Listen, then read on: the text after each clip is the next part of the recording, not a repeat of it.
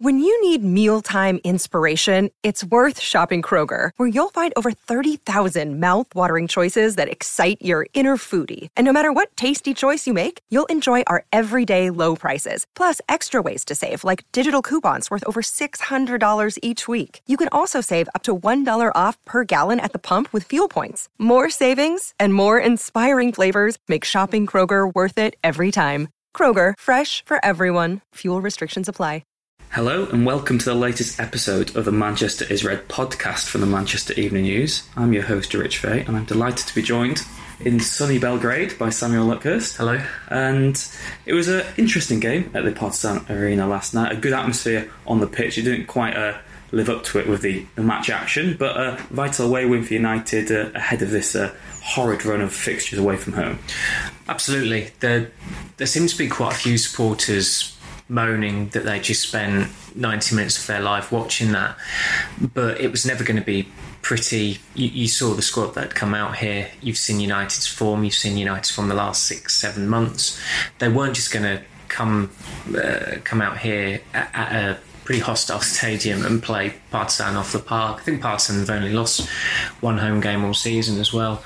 But I thought United actually coped with the actual intensity of it pretty admirably.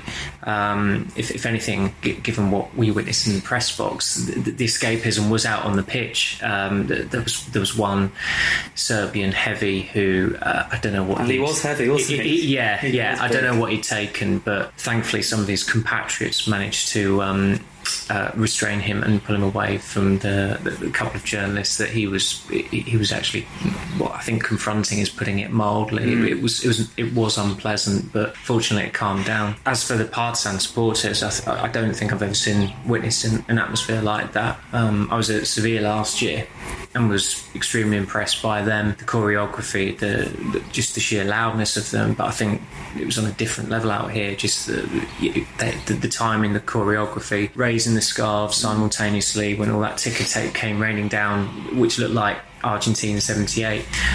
It was great, and I think when you factor all of that in, when you actually have the privilege of experiencing the stadium and the atmosphere, United can be very, very pleased with getting that win, and particularly because they have got 3 more away games coming up on the spin. Yeah, of course. Like you said, United hadn't won away from home since that game in Paris all this time ago.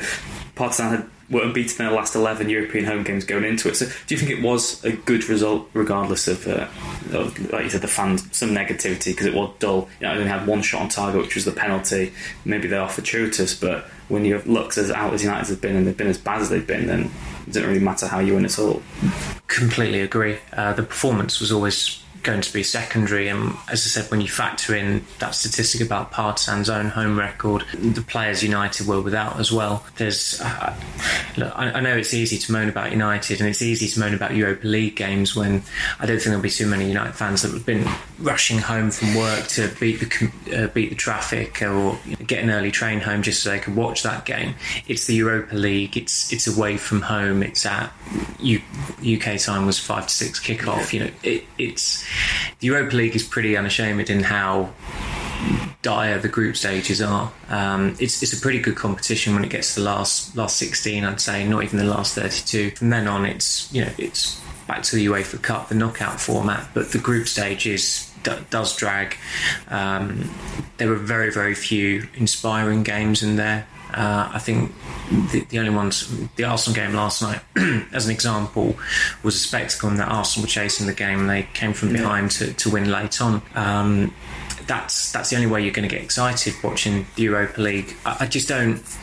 I do understand it, but I've got no time for it. All this exasperation about why did he play Lingard? Oh, it's embarrassing that Brandon Williams is our better player. Look, I mean, I'm the one who usually looks at the negatives, but going off last night, you immediately have to go to the positives. Yeah. They've won away from home. They've won their first game in 6 or 7, I think it was, in regulation time as well.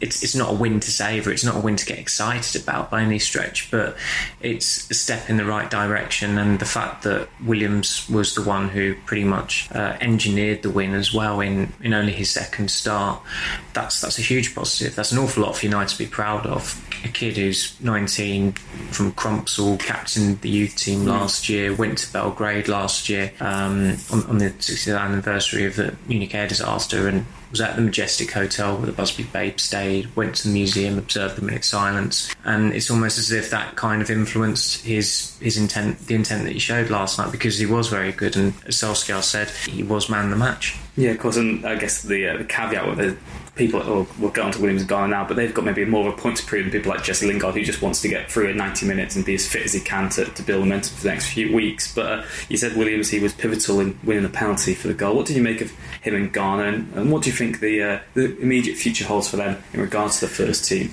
I think Garner's first start for United was well timed on the day. Nemanja Matic is on a sunbed in Dubai, posting a selfie of him and his wife on a match day when he's supposed to be.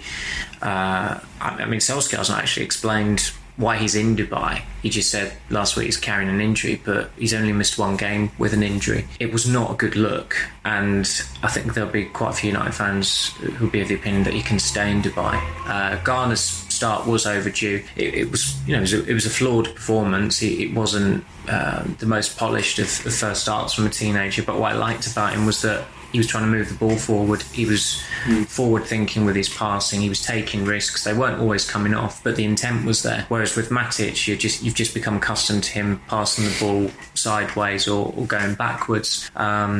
So it was good to see him finally get a start, and I thought it helped having McTominay alongside him as well. You've got that, again, another academy graduate who's come through and has already accrued quite an awful lot of experience. But Williams was the standout, and in fairness, since he's come into the first team setup, he's done well in pretty much every game, and that's playing as a left back and as a left wing back. But I think he tallied quite a few assists in the under-23s before he made the step up this season, so he's certainly got that attacking intent, and if anything, he's probably more of an attack-minded fullback than Wan-Bissaka, who cost them £45 million.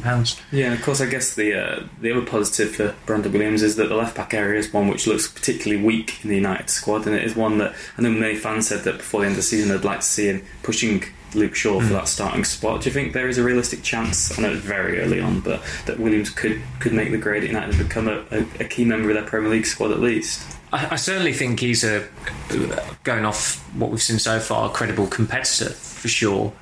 He quickly outgrew under-23 football. When you do that, that's always a positive sign when you're making that leap pretty much from youth team to first team. Shaw is just too brittle. I think it was about 3 or 4 weeks ago now that he came back into full training, and you know that United are quite confident of a player's fitness if they have pictures of them go up on Getty, which is the case with Shaw. But now he's gone back to Dubai, you wonder, Solskjaer is not transparent with injury news or team news like that, but you wonder whether he's had a setback there. But if it is, it's another in a long list of injuries and setbacks since he came to United.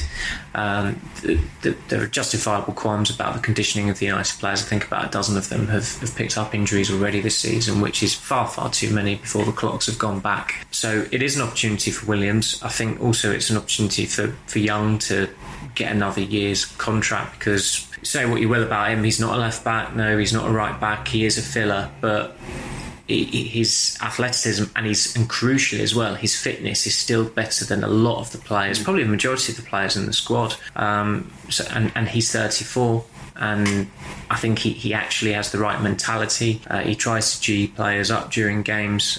There is that leadership. There are those leadership traits there that others don't have, and it is a very young squad. But Williams would be the one that you would look to, given that he is only 19. I still suspect come Norwich on Sunday it will be Young who plays at left back unless Shaw makes a drastic recovery. Look, we all know he's not going to play if you've been in Dubai and you've not been training with your teammates Thursday, Sunday game. It would be remarkable if he were to come back straight in if he is fit. So I would imagine that Young will be the one who comes back in for the league game. I can't remember if he travelled out here, but or not. The very minor details, but anyway, you would imagine he would start. But from Williams' perspective, Solskjaer said back in May when they were relegated to the Europa League that he would use that as a breeding ground for teenagers, and he didn't even mention Williams then. So the fact that he's already started 2 Europa League games is great progress made. Yeah, well, we said that it'd be a night maybe that only Williams and Garner remember fondly, given it as their first proper taste, maybe. But Harry Maguire captained the side at the back, but it was a performance that was maybe a bit iffy from him overall, really.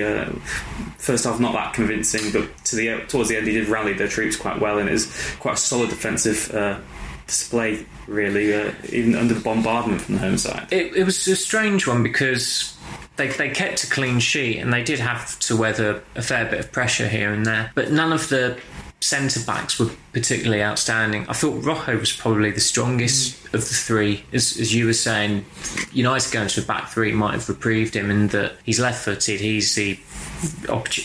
at the moment anyway, he's the obvious player to play there. Maybe not when Tuanzebe's fit. So that helped. But Maguire, he committed a really silly foul early on, and he's pointing at the ball, and he's actually trying to make a big thing of it, where if anything that might just get the crowds back up even more and whip up the intensity. So he was clumsy at times when he was left on his backside by I can't remember the Partizan's forward's name, but in the second half, and Romero obviously had to make the save. It was probably the poorest I've seen him play for United. It didn't start brilliantly, where he obviously forgot the coin toss, and it'd be amazing if you think, God, is that going to actually affect his performance? I wouldn't have thought so. It's just that he had an off night, but he still had an off night and managed to keep a clean sheet. And again, Phil Jones, there were times where he was all over the place. His positioning was abysmal. In the first half, wasn't it? He tried in midfield, lost the ball, Partizan countered, then they had this clumsy yellow card. Yeah. There was 2 penalty appeals, I think, against him for handballs, which I know the Partizan crowd were furious. Jones will never change. I mean, the contract that they gave him, I think Ryan Giggs actually, since he's left United, when Rojo was brought up in conversation, he kind of shook his head, put his hand to his head to say, what the hell were we thinking signing him? And you would imagine there are some at the club who are having that reaction when they remember the 4.5-year contract they gave Jones in February. He has to be a player that they look to sell next year or loan out next year. I mean, Smalling's playing at a pretty good level for Roma and seems to think he's got a half a chance of getting back in at United. But one of those two, the squad next season, if both are still in the United squad, then they're behind schedule. Yeah. You spoke briefly just before about maybe Luke Shaw's return this weekend and the way the United have been managing players that are returned to fitness. Were you surprised last night to see Anthony Martial start as the striking option for United? Because he looked quite off the pace. I know his penalty was really, really composed, and it was a nice one that he finished, but to me he just looked well off the pace, and he still doesn't look fully fit, which is a concern ahead of this like we said, this packed fixture schedule. Yeah, I think he did need the minutes, but he clearly wasn't fully fit, so there was an element of risk, and I think that would have been reflected in a lot of reports and pieces out here had he not scored the penalty. He scores the penalty and he bumps himself up to a 6 out of 10, but that's all it was. It really was a 6 out of 10 performance from him by virtue of him scoring a penalty and it being the only goal of the game. He was off the pace, he was very tentative. Lingard was as well, 2 players coming back from injury. Solskjaer's fallen into that trap before. The most memorable game would probably be the Wolves FA Cup game in March, whereby I think 3 of the front 6 had just come back from injury, and it clearly showed, and they went out of the FA Cup. So you can afford to take that risk, I suppose, a little bit more than just a Europa League group game. But if Martial breaks down, then questions are asked again of the fitness staff and of Solskjaer's decision making, especially when he didn't even start Greenwood, which I think everybody was slightly surprised by. Do you see that as a compliment or a negative that Greenwood was rested for